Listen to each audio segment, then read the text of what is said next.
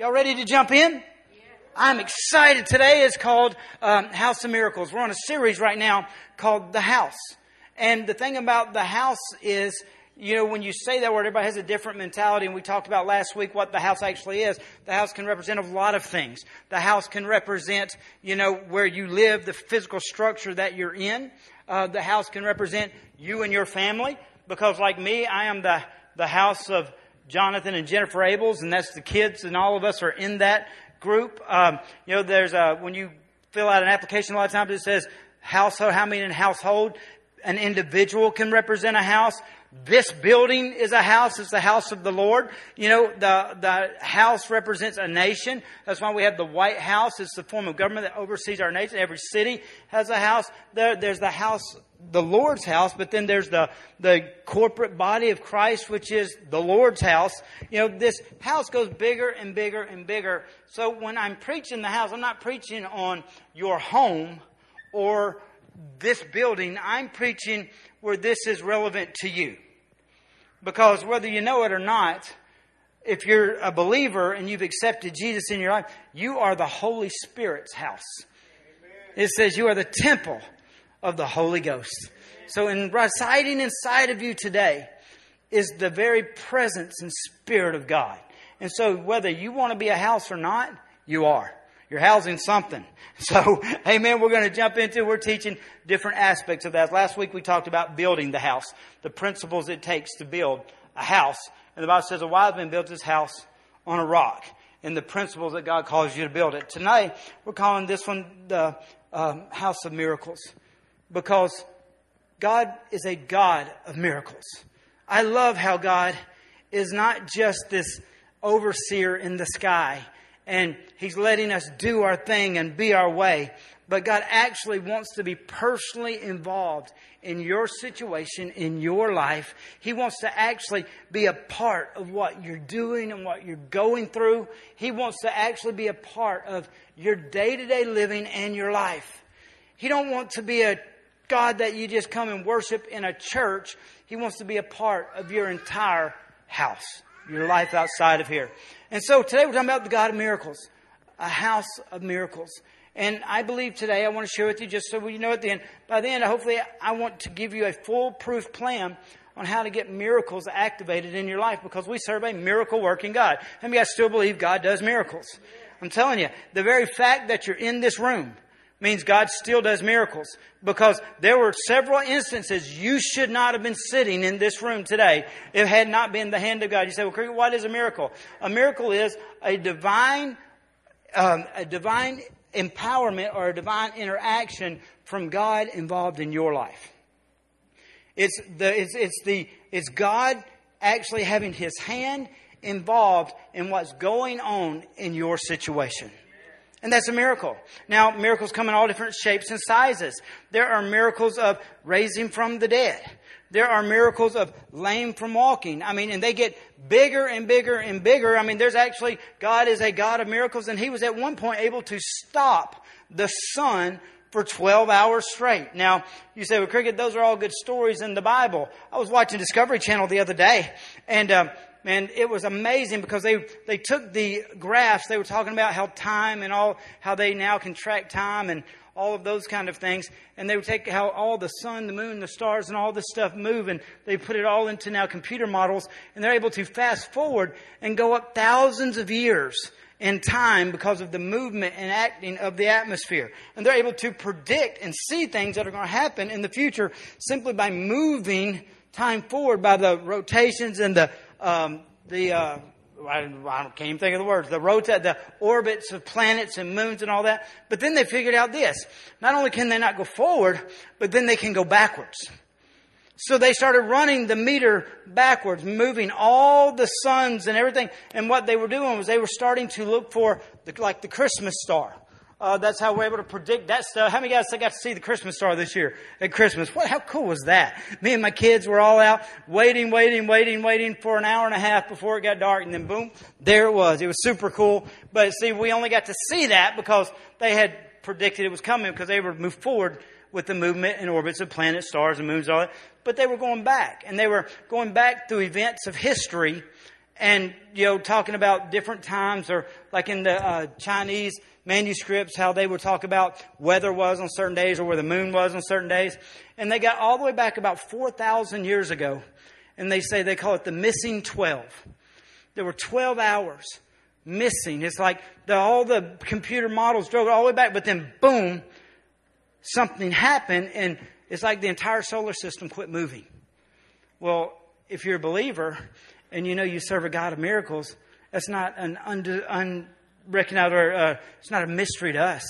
Because you can look in the Bible and you can read when Joshua was in the middle of a battle, he looked up to the sky and said, God, please don't let the sun go down until I have complete victory. And the Bible says God stopped the sun.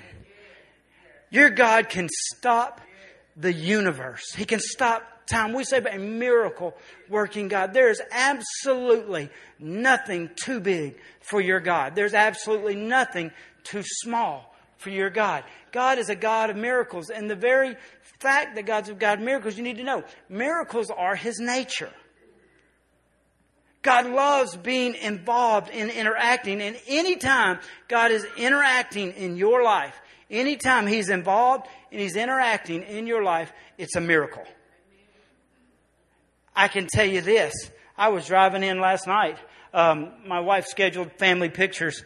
And so I tried to get out of it. She said I couldn't. So I got here very late last night. But driving in, there was multiple car wrecks. I passed about 3 car wrecks.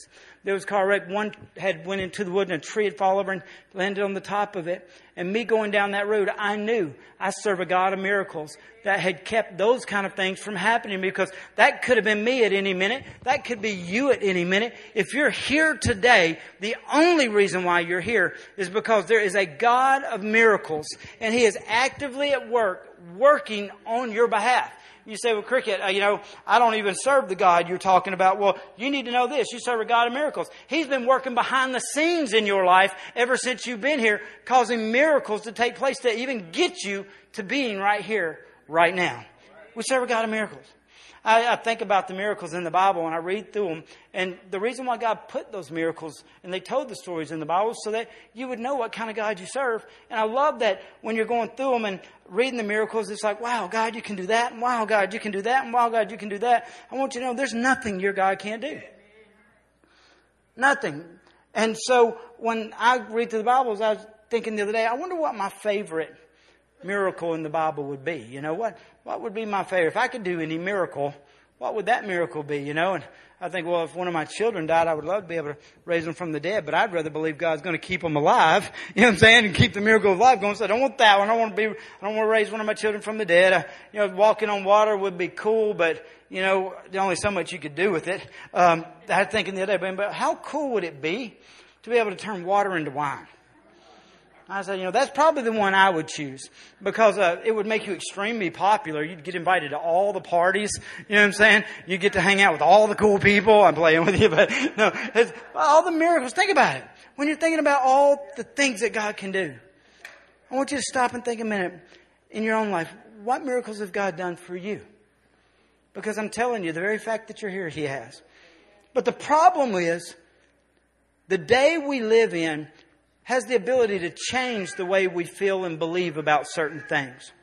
Got up early this morning, getting things ready, and I ran to Walmart.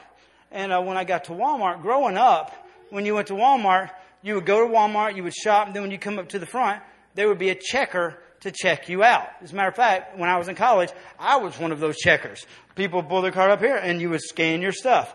So I get up there this morning, pull up to the front, and they got 50 checkout things, and there wasn't a single person at them. The only checkout things that were working were the what?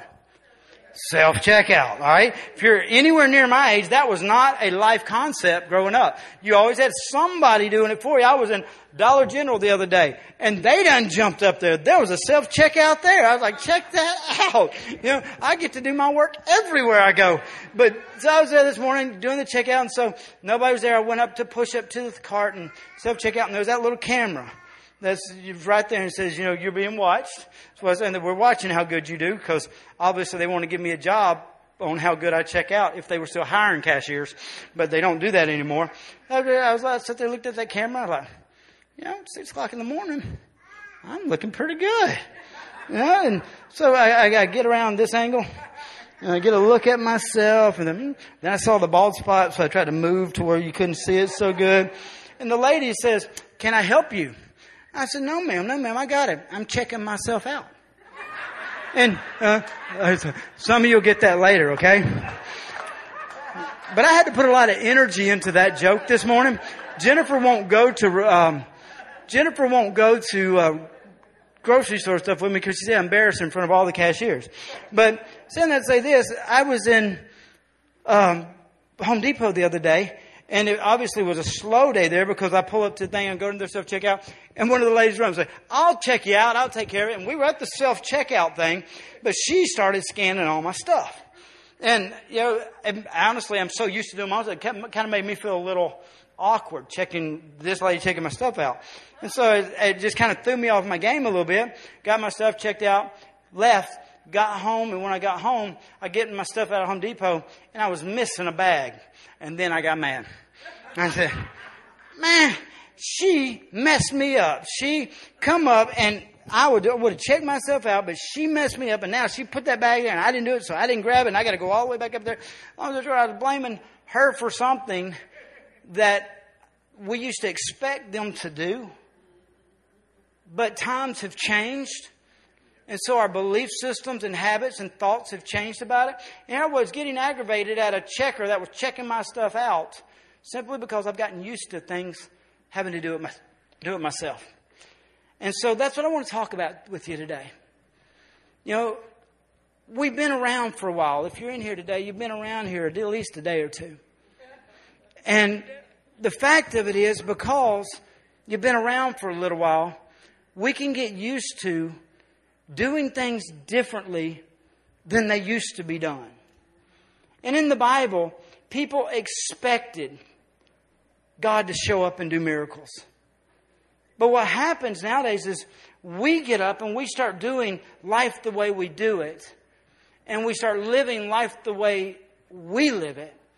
And a lot of times we move away from the habit of having a miracle working God involved in our lives. And we get to where we live the life the way we want to. And then when we get in trouble, we start trying to find God that can do a miracle to save us. I'm here to tell you, your God's bigger than a saving miracle worker. Your God is a miracle worker that wants to be involved in your life every single day. You can actually live a life miraculously. You can actually live a life that when you get up, the hand of God is involved in your life, causing miracles to take place, going forward into your day to where you don't even have to get on the other side of a need before you need a miracle. God's going before you, the Bible says, supplying everything you need before you even need it. The problem is we get in such a habit of living life, getting God to save us out of mess, instead of getting into life and letting God be who God is. And so I want to jump into this today. It's not going to be long. Last week, I don't know if you've been tracking with me. On Wednesday nights, I'm doing the online Bible studies because we have all the different life groups here. And I ain't going to say their name, but they called me yesterday and said, "Man, you were very hard in that Bible study Wednesday night." How many guys joined with me and saw it? I was like, "What do you mean hard?" I was just teaching the Bible, But it was. If you're wondering what on our life groups on Wednesday night, I tell you, it is an opportunity for you to grow. If you don't know who we are as a church, Pastor Yvette is teaching Next Steps, and what it does is it's our doorway to membership, but it lets you know who we are, what we believe, and where we're going, and then how you can be a part of it. So on Wednesday nights, if you'd like to be a part, come to Next Steps. Pastor Jerry is teaching Multiply, and it's how to amplify and multiply your God-given gifts. There are multiple. Pastor CC and Pastor Maurice are teaching marriage. If you want to know how to be married, if you're single, and I'm playing, if you're already married and you want to have a better marriage, you can be in this class. But then what I'm teaching is spiritual discipleship. I'm teaching people how to go from just living to living extraordinary. Jesus took 12 disciples that were working regular jobs, living a regular life, doing regular things. And in just 3 short years, He made them world changers. And you say, well, all He did was got them saved and filled with the Holy Spirit. No, He had to teach them some things along the way. So that's why He had them for 3 years. And as a matter of fact, there are 49 commandments in the Bible that Jesus personally taught. And so that's what we're doing on Wednesday nights, going through those 49 commandments that Jesus taught that personally transform your life from this being somebody that's existing to being somebody who's a world changer. So that's my Wednesday night advertisement. But God's plan for your life is for you to actually go through this life empowered by the Holy Spirit, serving a miracle working God, and then God use you to do miracles. As a matter of fact, Jesus said this. He did all the miracles they did. He said, but see, you're going to do greater. Problem is, most of us don't even have God, or we're just trying to trust and believe God will do them for us, much less us ever be used by God to be a part of changing someone else's story. You are the hand of God that God wants to use in somebody else's life. But if God's hand isn't involved in yours, you're not seeing the miraculous move on your behalf. I'm telling you, you can't be something that you're not. And so today I want to just jump in real quick. And I'd like to say, well, it's not going to be a hard message. You may say, Cricket, I came on Sunday morning, you're preaching such a simple message. I hope it's simple because I hope you walk out of here with it. If you want deep, jump on Wednesday night. Or if you want deep, I walked out of service last week just saying, man, I was way too hard on everybody. But there are some weeks that were deep. But this is probably one of the simplest concepts you can get your hands on. But it's probably one of the greatest concepts in the Bible that God wants to do in your life. So I'm going to jump to really what I call one of my favorite miracles in the Bible. And I've preached on it in a lot of different ways in the past, but I'm going to preach on it differently today. It's going to be found in 2 Kings chapter 4. I'm going to read the story, and then we're going to come back and break it down. I love this story because right before it, you got the prophet of God. Now, you got to understand, in the Old Testament, the prophet of God was the voice of God, was the presence of God, and was the man of God all at the same time. Because, see, in the Old Testament, God wasn't there among them. He either used a prophet or his presence was in the tabernacle. In the New Testament, we live in the dispensation of grace. When Jesus came and paid the price, He paid our sin and He therefore made us the righteousness of God in Christ. So God can come and dwell among us. That's why I said Jesus called it Emmanuel. God is with us now. In the Old Testament, like you could, if you wanted to be in the presence of God, you would get a prophet to come. If you needed to see the hand of God move, you would see a prophet come. Or if you needed to hear the voice of God, you would get a prophet. And so we pick up the story in a very powerful prophet in the Bible. We're picking up right in the middle of the story about Elijah. Now, Elijah was mightily used by God. And he did some amazing miracles. If you question whether or not your God is a miracle-working God, you ought to go through and read the story of Elijah and Elijah. I always say them backwards. I know that Elijah is before the J Elijah because that's how it is in the alphabet. But it's same point. There were 2 major prophets, and one God took away and then gave the one that was left a double portion. All right, so I'm just trying to lay it out for you, hopefully get your interest peaked. But we're picking up in the story of the second one that had the double portion. Now, in the chapter before this, you find the prophet dealing with 3 kings. I love that God has the ability to work in important people's lives. Amen? And then when you read down in 2 Kings 4, when you get to the bottom of that chapter, you see God dealing with a rich lady and causing miracles to happen in her life. Somebody that's done something. Right in the middle of those 2, you find a lady that I kind of more identify with because I'm not a king and I'm not real rich, but I'm just a person. And we pick up a story. God, although He cares about the influential and He cares about the successful, God also cares about those that are just trying to get through. And you may be here today and you're just trying to get through. I want you to know the same miracle working God that has done things for great people, and the same miracle working God that has done things for what you would say are important people, is the same God that wants to do something for you. He has no choice. He has no preference in class. He has no preference in skin. He has no preference in even character. He loves us all, and He wants His hand involved in your life, no matter where you are in life today. And here this story starts off saying, and a certain woman of the wife of the sons of the prophets cried out to Elijah, saying, Your servant, my husband, is dead. And you know that your servant feared the Lord, and the creditor is coming to... You serve fear the Lord, and your creditor is coming to... My papers are folded, and the light's shadowing them. The creditor is coming to take away my 2 sons to be slaves. So Elijah said to her, What shall I do for you? Tell me, what do you have in the house? And she said, Your maidservant has nothing in the house but a jar of oil. And then he said, Go borrow vessels from everywhere, from your neighbors, empty vessels. Do not gather just a few. And when you have come in, you shall shut the door behind you and your sons. Then pour it into those vessels and set aside the full ones.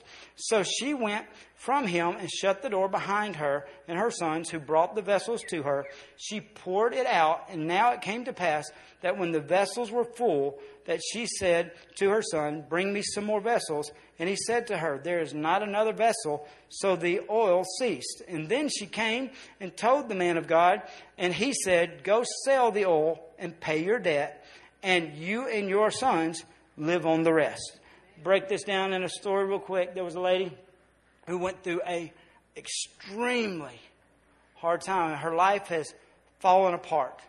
And she wasn't a bad lady.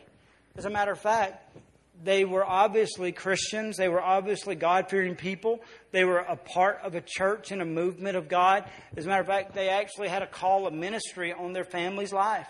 And here they are, going through life, living life, and then all of a sudden tragedy hits. And it doesn't just, they go through a bad situation. It was a bad enough tragedy. Life changed. And life changed. And when the tragedy hit at such a point, the life changed. Every dream, every goal, everything that she had planned on her life being, every picture of what she thought it would be now is completely in ruins. And then it gets worse because life kept happening. Although all of her dreams were smashed and her plans were gone, now she can't even afford to live. And because she can't afford to live, now her family is suffering for it. And in those days, if you didn't pay your bills, they could come and take your male sons and make them slaves to pay the debt off. Here we got a lady that obviously was of good character, good person, a part of a movement of God, but tragedy still hits. I want you to know something. Christians go through stuff too. But the difference between when a Christian goes through something and a non-believer goes through something is a non-believer has to go through it without God going through it with them. I tell you, I've been through some stuff. But I can tell you this too. I've never been through anything alone. God has been so faithful. You might be here today and you're going through something. You're saying, Craig, I've been trying to do everything right that I could. And man, everything around me is falling apart. I want you to know something. The difference in we talked about last night, the wise man and the foolish man, they both built houses, but one of them built it on a rock. The same storm came, but the righteous man's or the wise man's house stood still. You're going to go through stuff, whether you're serving the Lord or not. But what you have to decide is, how do I want to go through it? Do I want to go through it and try to get through it on my own and have to make it work for me or get somebody to save me out of it? Or am I going to go through it with God? Because if you go through it with God, you need to understand the going through is completely different. Because God is not just someone we worship. He's someone that is a miracle working God that can make things happen in your life and for you and on your behalf that no one else could. The Bible says God can open doors no man can open. He can close doors that no man can shut. What other people go through, if you're a believer and you're going through it with God, what may kill other people won't kill you. The best example, the best picture of it in the Bible is when you see Shadrach, Meshach, and Abednego getting thrown into the fiery furnace. And when they go to get thrown into the fiery furnace, they're going into it, but they're believers. But the guards that were there before them were not believers. And the same fire that did not harm the believers killed the two guards on. Now let me let you why I believe the guards were killed. Is because that's how the devil likes to work. The devil likes to work like this. When you're starting to go through something, the devil loves to show you people that didn't make it through it. I mean, the minute you get a cancer diagnosis. Everybody starts telling you, well, I had an aunt that had that and they didn't make it. I had a brother that had that. They didn't make it. The devil loves to tout those that didn't make it through the fire. But I'm here to tell you, you serve a miracle working God. And I know more people, more believers that have walked through the fire of cancer, but they walked through the fire of cancer not alone. They walked through it with Jesus on their side. I love when the Bible says when they went into that fiery furnace, they weren't in it alone. The miracle working Savior was there. And even the unbelievers looked in and noticed, say, hey, there's somebody in that thing with them. When you're a believer and you've got God on your side, He's a miracle working God. People will look at your situation and whether you can see Jesus in there or not. Not one time did it say Shadrach, Meshach, and Abednego saw Jesus in there, but it was those that were watching what was happening to them saw Jesus was involved in this. You think, well, I can't see Jesus nowhere. Let me tell you something. I'm watching you going through it, and I know you're not strong enough to get through what you're going through. I know Jesus is in this thing with you. And so you don't have to see Him to know He's there. You can just look around and say, are you still standing? If you're still standing, Jesus is there. Are you getting burned up? No, Jesus is there. Let me tell you something. See, most people like to go, when they go through something, they think they got to go through it. This story is unique to me, and when I was praying about it this week, this is what it says. It says, a certain woman of the wives of the son of the prophets. One translation says this. It says her husband was of the company of prophets. Now, that piqued my curiosity. What is the company of prophets? All right. So, obviously, what the company of prophets were, at that time, there was a group of prophets that would follow along behind what you call the major prophets. And the group of prophets that would follow them, and you can even see it in the story of Elijah and Elijah, when Elijah and Elijah were going through stuff, there was always this group of guys behind them that were staying at a distance, that had a call of God on their life. They had spiritual giftings. They had a relationship with God. But they didn't want to be up front, and they didn't really want to be involved. They just wanted to be close enough to what was happening that they could call themselves a part of what was taking place.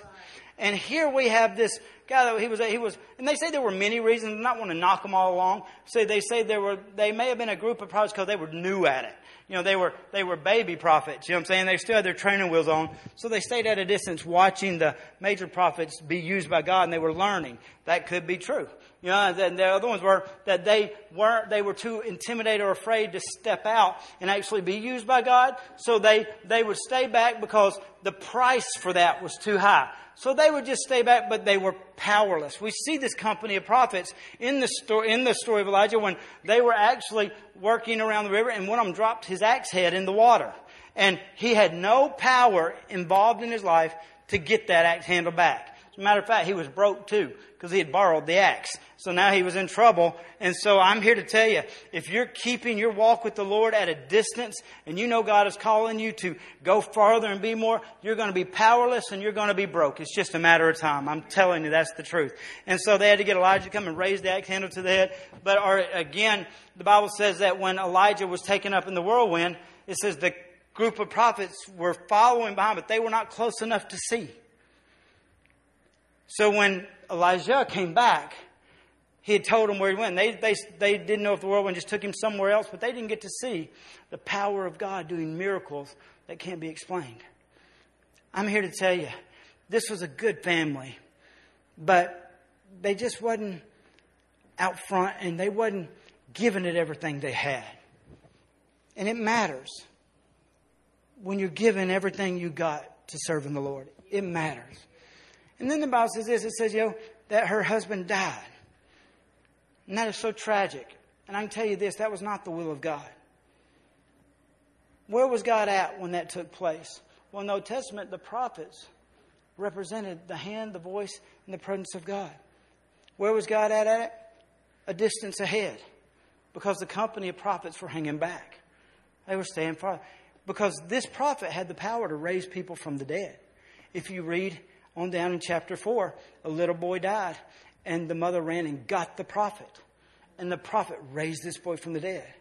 But when her husband died, she didn't go get the prophet. And then she went to a funeral. And, the heartbreak and devastation of going through a funeral. I mean, I've walked with many, many families. I can honestly say I've had loved ones die. But I've never had a close relative die yet. And I've walked with other families. I'm telling you, that is devastating. If you've lost a mother or father, if you've lost a mate or a child, man, I've seen it knock the wind out of people. Because it's real. And people always want to tell people, oh, be strong when you go. I've got to be honest with you. You can't go through that kind of stuff strong. What you got to do is go through that stuff holding on to Jesus. You got to go through that stuff clinging to the Holy Spirit, because when you're weak, He is strong.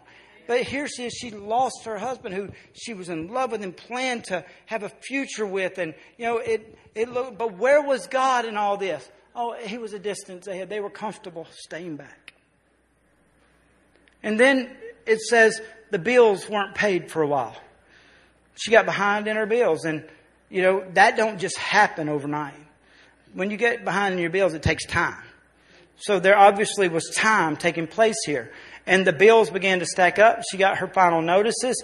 Then they had shut things off. They still wanted their money, so they sent the creditors after them. So not only did every dream, every plan, every future goal she had with her husband and family was gone, now her situation had gotten so bad credit-wise that even her kids' future was about to be taken.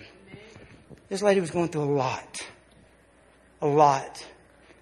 And what shocks me about this is this. Why did it take her so long to go find the prophet of God? Why did it take her getting to the bottom before she decided to say, God, I need you to help me? I don't know about you, but I've said this 1,000,000 times. Man, I've done everything I can do. Now I guess all I can do is pray. Why is that our nature? Why is it our nature to try to hold all this stuff together and try to because what happens is we allow times and things to convince us that this is just life and life is just this way. And if I can just go through this and get through this, I don't expect any better. Eventually I'm going to get a break. Or you need to understand God's plan for your life and will for your life is not that you just go through life and then when you can't do anything else, then you turn to Him for a miracle. God had rather be involved in your life at the beginning. And when your husband gets sick, He heals him. And when you're, even to the point of, why didn't she go get him at the funeral? At the funeral, He could raise the dead. And why didn't at the funeral she run ahead and get the prophet and bring him and say, he's dead before I put him in the ground? No, because the truth of the matter is, we think a lot of times it's our responsibility to just deal with stuff. And the thing about it is, if you're willing to just deal with stuff, you're tying the miracle worker's hands. Because it's according to your faith. God is a perfect gentleman. The Bible says we have not because we ask not. Why was she not, when the son was sick, the husband was sick, did she not run to the prophet and say, please come heal him? He's sick at home. They had healed leper. They had healed others. Why didn't she, when he was dead, say, raise him?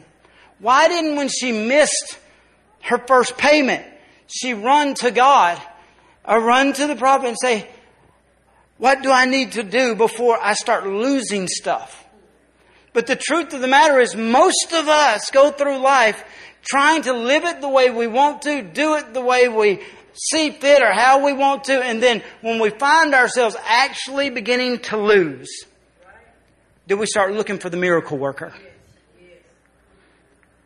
When I got the concept of He don't just have to be a savior, He can be a maker too. In other words, I don't need Him just to rescue me.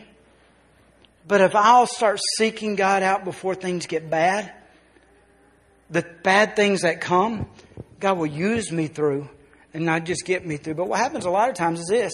We're like, the Shadrach, Meshach, and Abednego. Why did they not wait till they got out of the fire to go after Jesus? Most Christians walk up looking to God after they're all burned and charred and they're, smelling like burnt and flesh is all charred. So, God, I need you to save me. When God was saying, I wanted to be with you before. Most of us get in the habit of seeking God when things get so bad or running to God. They call those foxhole Christians. We don't get a prayer life till things are so bad. We don't, begin to get in our word till things are so bad. And this was never God's plan. It does not make God happy to see you suffer.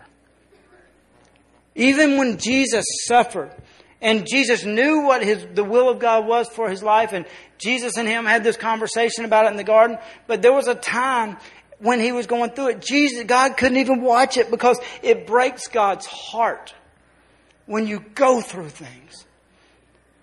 But you know what breaks God's heart even more? When you go through things by yourself. Or you try to go through things and try to keep it together. It keeps God from getting to be God. Why didn't she come and say, my husband's sick, come? Why didn't she go, my husband died, come? Why didn't we're getting behind our... You would be shocked at how many people come into the church after they done lost everything. And they're like, I don't know what to do.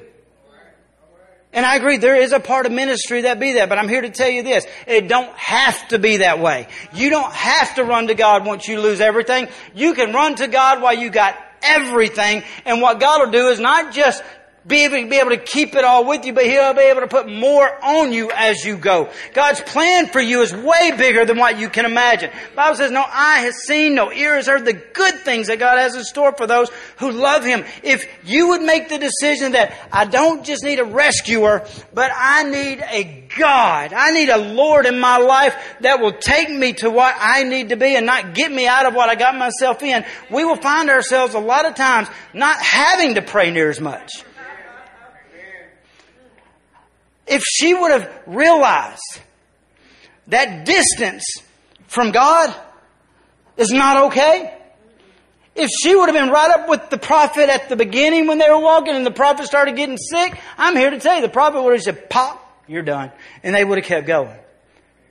But it's that distance. And I tell you, we live in a day now, it's even contagious outside of the church world. It is so hard to get anybody excited about doing anything. Again, you can't get people to go back to work, can't get people to go hang out anymore, can't get people to go, you can't get people to go to church, period. I mean, that's what, if people would rather go to Walmart and say, I can't go to church because of COVID, and Walmart's got the pharmacy in it, so do you know where everybody goes that has COVID? Alright, so it's amazing how the enemy has tried to get people to pull back. Not too far where they don't feel comfortable, but just at a distance. And if they can stay at a distance, the Bible says Peter, who was called by God, the worst night of his life is he followed at a distance. When we find ourselves at a distance, that was the night that he denied Christ. That was the night he cussed the girl out. That was the night that he felt like he had completely blown it. It was just to go back to be what I've always been, because he was at a distance. I see this story and I know this. God's a miracle working God. So why did He let it get so bad? Because you have as much as God as you want. You're as close to God as you want to be. And if you only need God when you don't have anything else, when He's your last resort, then that's the God you get. And thank the Lord that He is a miracle working God, or I wouldn't be here today. But I've learned this. I don't have to settle with going to Him when I've lost everything. I can decide to choose Him up front. I said, I will make it before I go through what I'm going to go through. I'm going to seek God. I'm going to get as close to God as I can. I'm going to pray in the morning. But see, when you make that choice, your prayers change. See, she was praying, God, I need your help. I'm learning that if I'll seek God first, the Bible says all these things will be added to me, not subtracted from me, but added to me. And so my prayers can change. So instead of me saying, God, please, I get to say, God, thank you. There's a difference. There's a difference when you don't wait till things are so bad. He can do miracles on either spectrum, but it's better to say thank you for what God is doing than to say, please, I need you to take care of this. But it's your choice. And here, this is a sad story because she chose to do it like most of me and you do. We choose to actually put a little effort in when it's bad, or actually try to make some commitments when it's bad. Commitments are easier to make when they're good. They're just harder to keep. All right? But let me tell you a secret too. They're they're harder to make when things are bad, but they're still hard to keep then too. You're just going to have to decide, I'm going to make a commitment, I'm going to keep it. Man, it's easy to praise God when things are good. But if you don't, you're going to have to praise God when things are bad. The difference is, are you going to keep doing it when things are good and things are bad? Because here, even in the day we live in, I was at a real estate seminar just the other day, and they were talking about they can't get any realtors to even get up and show back up in the office. It's like the enemy used COVID in 2020 and 2019 to knock the wind out of people's ambition. And then we're legalizing weed that absolutely takes away people's ambitions. And, people now, if we're not careful, I'm telling you, we're going to raise a generation that don't want to do anything that get up and watch TV, smoke their weed, and get their check out of the mailbox. And I'm here to tell you this. That's not God's plan. God wants to use you greatly. God has great things in store for you. But you're not going to be able to do it doing it from the back. There's going to be a generation, whether you're a part of it or not, that's going to raise up and realize, I'm not going to be at a distance. I'm not going to get God when I need Him. I'm going to go after God every day of my life, the good days, the bad days, and it's going to release His miracle working hand for my good, not for my salvation. And then it says this, so I get off that soapbox real quick. What time? All right, so it says, so she went and waited till they were dead. Then check it out. It says, so how do you do what I'm telling you to do? It's so simple. Look at what the prophet said. So Elijah said to her, what shall I do for you? Now that's a weird question, because then all of a sudden, after he says that question, the entire conversation changes. And he starts saying, well, what do you got left? It was like because this is what I believe. I believe he responded to what he thought was a committed, sold out, strong Christian. She said, all this is going on, so well, what do you want me to do? But see, because the difference between someone from the distance prayer life and someone right up involved prayer life is this. The person that's involved, they're praying and telling God what they want their future to be. The person that does it from a distance, their prayer life is praying over what they're going through right now. And I can always tell the difference. What I mean by that, this was a lesson I had to learn. From the time you were a child, life has tried to stomp on you and make you quit dreaming. You've been through stuff. People have done stuff to you. Same thing to me.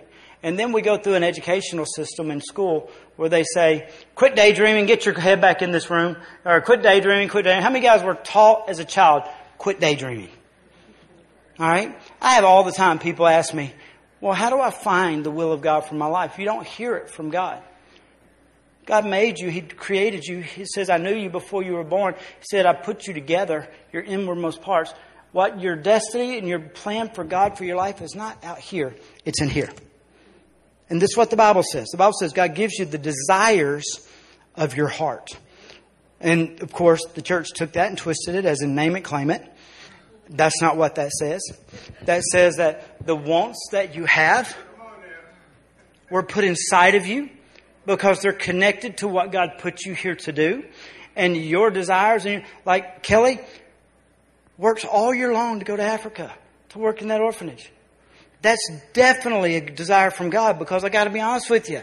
I work all year long to write a check so she'll go, because I don't want to go to Africa. All right. That's a desire that God put in us differently, but they're both, they're both can be used by God. So in other words, what you have on the inside of you is the desires that you have, the dream. You're the only creature on the planet that has the ability to daydream. You're the only one that has the ability to sit and imagine what your life could, and you want it to be like. See, that came from God. God gave you the desires of your heart. But the problem with it is because most of us have gotten up and life has beat us down and we've been through some junk and we've walked away at seasons where it was okay in our heart to serve God from a distance. We were a company of the prophets, but we weren't right up there with Him. That what happens is life would knock us a blow or kick us around a bit, and then we start thinking that this is normal. And so just going through hard stuff and losing and dealing with issues and heartache and break. It's normal, and it's when we can't handle it anymore, we turn and ask God to help me. Miracle working God, cause a miracle. That wasn't what God wanted you up here so that you could say this. Man, I have these desires in my life that I want to do this, and I want to do this, and I want to do this. And God wants your prayer life to be a daydream of what you could do for Him. And a matter of fact, I coined the word pray dream. See, when you're expecting God of miracles to be involved in your life, your prayers change. Here it's, miracle God, save me. Here it's, miracle God, use me. Let me do this. Let me do this for you. And the Bible says we have not because we ask not. When's the last time you asked God to do something for you before you were in the middle of it? And I'm telling you it's the truth. Most Christians have quit asking God about their future because they've gone through so much that they're just trying to deal with their present and their past. But the same hand of God, I posted this, preparing this message last week, that parted the Red Sea to let the children go free, was the same hand of God that pushed back the Jordan River and let them walk into their promised land. Which hand do you want working for you? Do you want to serve a miracle working God that goes before you and the Bible says makes every bumpy place straight and every crooked place level? Or do you want the hand of God involved in your life just trying to get the enemies away? Because it's up to us. We serve a miracle working God. And this is what it says. It says, Elijah said, he looked at her and says, what shall I do for you? He was expecting her to have an answer of what she needed or what she wanted for God. In other words, she'd spent enough time praying about it. She spent enough time talking about it. She spent enough time dreaming how God could move a miracle in her life that she had an answer. But he realized she didn't. Because most of us don't. Most of us quit dreaming about what God can do with us and through us. And most of us are just asking God to move for us. And it's okay. You're just missing out on all that He has. And so then he looked at her and he said this. He said, what do you want me to do for you? I love it. Do you know, we think that, it's wrong to tell God what we want. The Bible says Abraham was sitting at a tree and he saw the presence of God come up. And he said, he jumped up and he ran to him and said, God, let me cook you a meal. Let me kill a fat lamb. Let me. And God said, okay, everything you said, do. And it said he did it. And then you know what God did next? God looked at him and said, this time next year, you're going to have a son. It's the first time he got a date to his promise. But it wasn't, oh God, give me a son. As a matter of fact, he prayed that prayer before. And it says he was sitting in his tent. He said, oh God, look around. I don't have any heirs and I don't have this and this. I'm going to have to leave everything you blessed me with to a servant. And God said, step outside your tent. And if you are able, it says most Christians won't stand up and be able. I'm telling you, we're watching things take place. They're not going to step up and say, you know what? I'm not going to live reactive. I'm going to serve the Lord proactive. And I'm going to decide that I serve a God of miracles. And what I'm facing and what I'm wanting to do may be way above my ability, but it's not above His. It may be, you want me to tell you how you know what God wants you to do? When it's bigger than you can do, He wants you to ask Him to do a miracle. Because He's a miracle working God. The problem is most of us don't start asking for miracles until we're already under the giant's foot. Do you know what me and Pastor Maurice were talking this morning about giants, and I should have brought it, but I didn't. I've got a flip-flop that's this big. Literally, it's a flip-flop. And this is the biggest danger I see taking place, and that's keeping God from doing miracles on our behalf. There's a giant in the Bible named Og. And the Bible says that he was born, and it says that the only thing it tells us about him was that he had a 7-foot bed. Then he said he died. The giants in the Bible always represent battles that we have to fight and victories God wants to give you.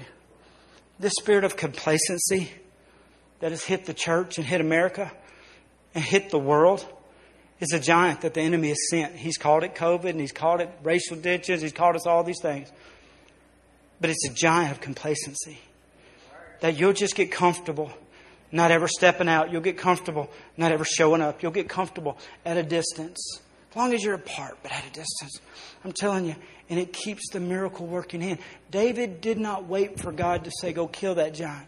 He saw it, and David said, let me go do this for you. If God showed up today and says, what do you want? What would be your answer?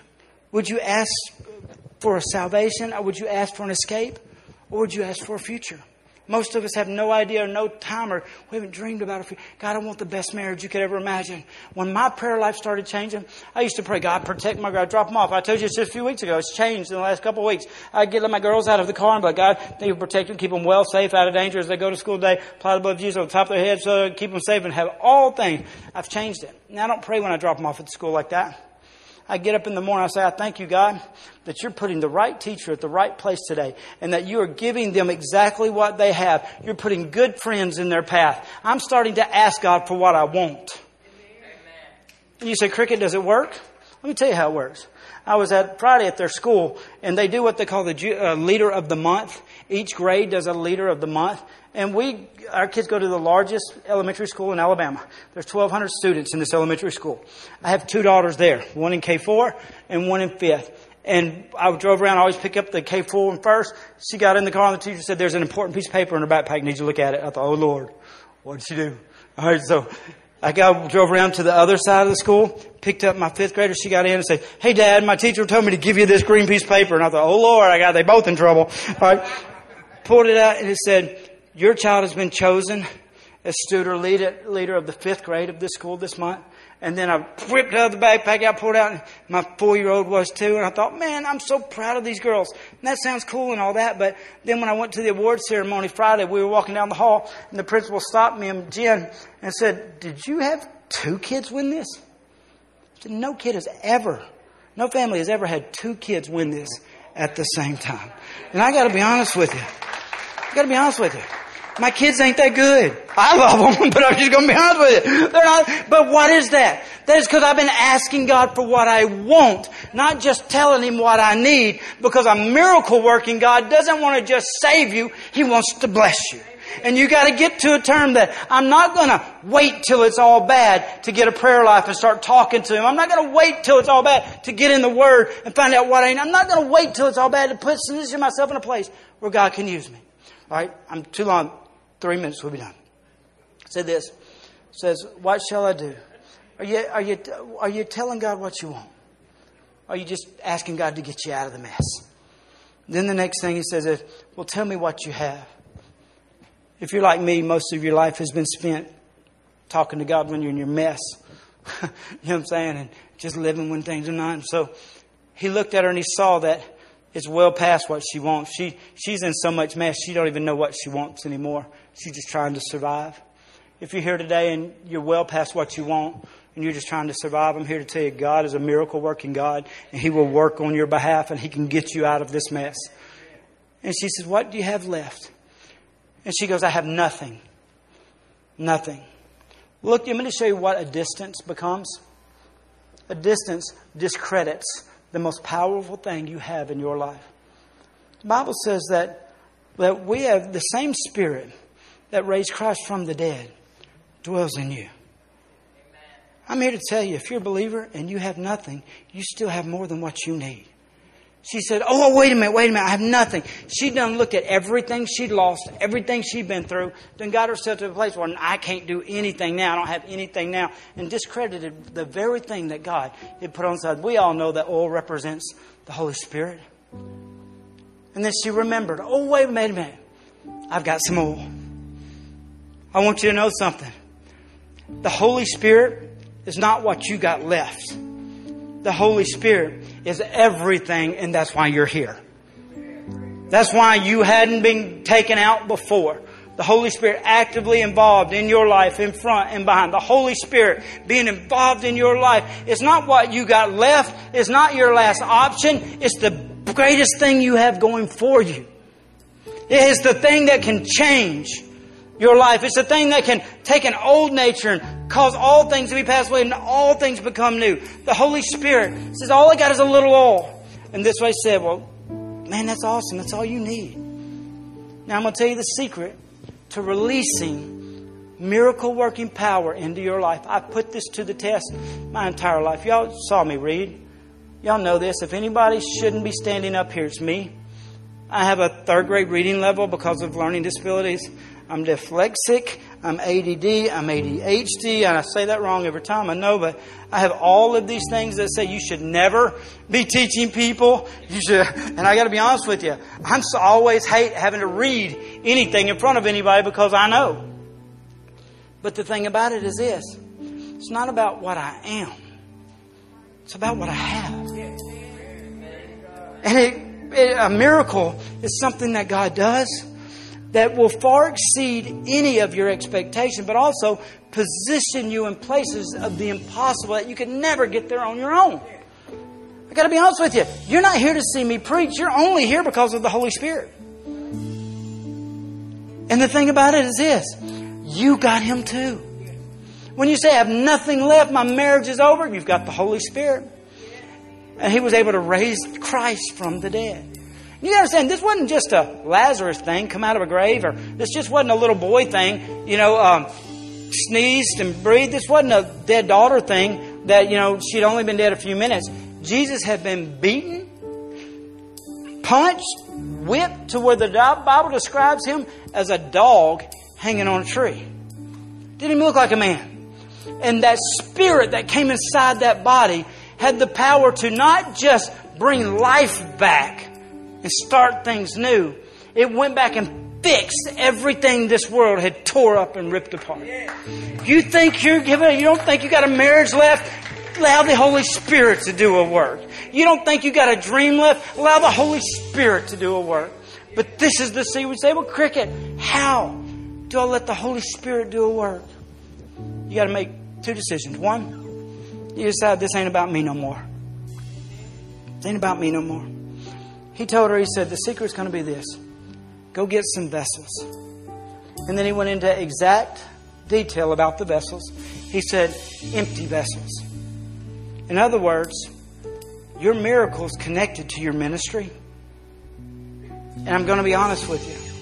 Your life is not going to have purpose and the joy and the hope until you connect your life into your ministry. You were born in purpose for ministry.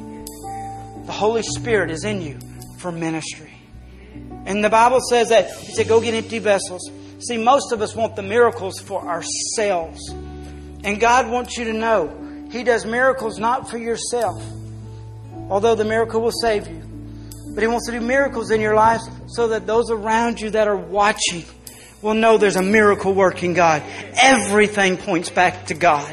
Everything has to bring Him glory. And you say, well, Cricket, I need God to get me out. Then find a way to bring God the glory for the miracle to come. He said, go get empty vessels and bring them into the house. This is personally. I got to be honest with you guys, I'm blessed. I am. And I've been through some hell and back. If you've been with me long, you know it. And why does God keep doing things on my behalf? It's not because I'm that good of a guy or I'm that special. I've just decided if I'm going to go down, I'm going to go down trying to do something that will bring glory to God. And I have gotten to the bottom a bunch of times. But every time I did, I decided, all right, if I go out, I'm at least going to get somebody what I have before I do. And I will decide that the Holy Spirit on the inside of me, and they don't have Him, they need Him too. And I will get them in. I tell you, I spend my life inviting people to church, not because I'm a church boy or a preacher. I invite people to churches all over the country because of this reason. I know if I can get an empty vessel into a house and the Holy Spirit starts pouring and flowing, that they're going to get transformed. And what God will do in that vessel is actually what He's doing for me. And it's amazing how, do you want to know why she was able to be okay from a distance? It's because it was all about her. Everywhere Elijah went was about other people. He went to a widow's house. He went to kings. It was all about everybody else. The company of guys hanging out in the back, it was about them. They're in this thing for them, what they are, what they're a part of. But if you want to get a miracle, you got to step out and you got to say, all right, I'm going to make my life about somebody else. I'm going to get every person I know that doesn't have the Holy Spirit, the presence of God in their life, into a house where when God begins to move, they're going to be moved. You say, well, Cricket, you don't know, I got all these issues. It didn't say that pay your debt off and then go get the vessels. Say, go get the vessels. It's amazing how God's ministry in your life will be the thing that will bring you out of the mess you got yourself into. And then it said this. It said that they came in, they closed the door, and then the vessel started pouring. And the thing about it is, if you read the story, she didn't do what she was told. It's amazing. He told her to go get the vessels, and she didn't. He told her to go ask her neighbors, and she didn't. How many of you guys are that way? You know you're supposed to be ministering to somebody on the job, and you're just not doing it. But she didn't. That's what the Bible says. It says her sons did. Her sons, read the story. It says her sons went and got the vessels and brought them into the house. She did not get involved in the story except for begging until it came time for the pouring. And it says, and she began to pour out what she had into the empty vessels. You have no idea the power that you carry on the inside of you. The Holy Spirit on that's the same power that raised Christ from the dead. You can walk up to somebody, an empty vessel, and you can speak one word of encouragement to them. And what the power on the inside of you will come out of you and flow into them, have the power to transform their life. And that very miracle will be the thing that reflects back on you and God uses to change your life. Every time you get an opportunity to pour into somebody else's life, you're releasing a miracle into yours. It works in every aspect of your life. This is me personally, and I'm saying it. When I understood this, I decided no one is going to ever outgive me financially in my life to me personally. Not talking about Tyler Church. If you know me, if you hang out with me, you would know this to be true, that I give people money. I give people money. I'll pay for their stuff. It's not because I'm a nice guy. It's not because I have all the money in the world. I've learned the process of pouring out so that God can pour in. I sow, I give into the church and stuff like that, but I also like to, when I find somebody in need, I give to them. That's why my wife does not allow me to carry money in my wallet, because I never come home with it, doesn't matter how much it is. Because I understand this principle. I'm going to pour out, because I know this. If you will pour out into people's lives, it ain't just money, joy. If you say, Cricket, I ain't got nothing but just some oil, good. Then go use your oil. Tell somebody you love them. Tell somebody, give them a joy. You see somebody going, you allow yourself to be a pourer, and you'll find God as a filler. You will never run dry. You will never be empty. You may go through some things, but there's more in you than you could ever imagine. If you'll position yourself in a house, whether it be this church or any church, and you decide, I'm not going to let an empty pew be okay until I have an empty vessel sitting in every one of them. And then I'm going to show up every Sunday and I'm going to pour out in some way. I'm either going to greet at the door. I'm going to hug a neck at the thing. I'm going to serve at the bread again. I'm going to pour out. You cannot outpour God.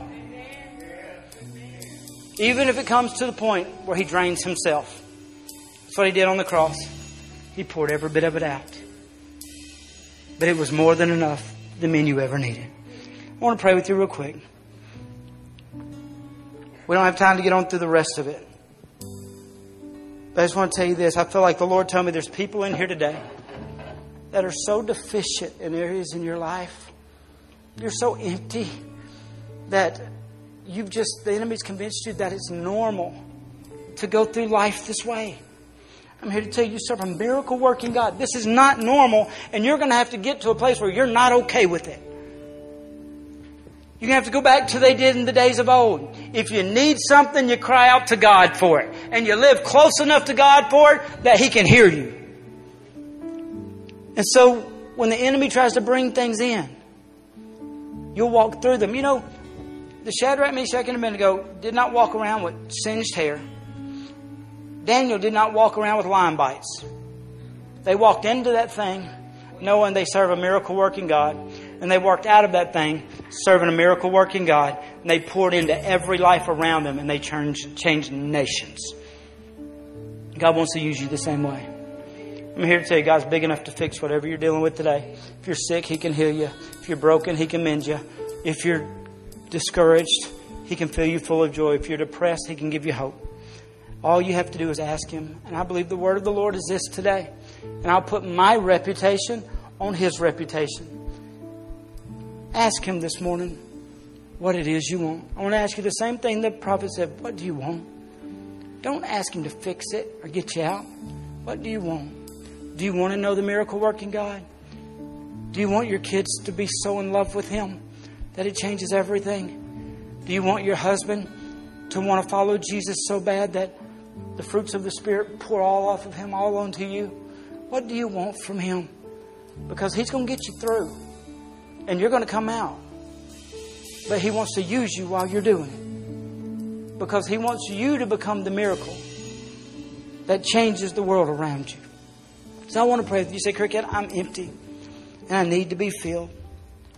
I believe there's enough of the Holy Spirit in this room here today that He can pour and fill you up so you at least got something to walk out in to pour in others. Say, Cricket, I'm empty. Just simply raise your hand. I want to pray for you. I'm deficient. I'm depleted. I need the Holy Spirit to pour into my life. Father God, I thank You right now, even in this room. While we're together, we know Your presence is here. Lord, I ask You right now to begin to pour out Your Spirit. Father God, I thank You that You're healing sickness in this room because You're a miracle working God. Sickness, death, disease has to leave right now in the name of Jesus. Thank You, Father, that You're filling with joy, unspeakable joy, to where it's unexplainable. I thank You that You're supplying peace right now. The thing that they walked in here with, that they were so tormented in, that right now You're causing the storm to cease inside of them, even while they're walking through the storm on the outside. Fill them full, Lord. I thank You, God, that You have a call on every single person in here. And that, God, when they step into that Your miracle working power begins to flow in them and through them. And they will begin to change their world in Jesus' name. Amen.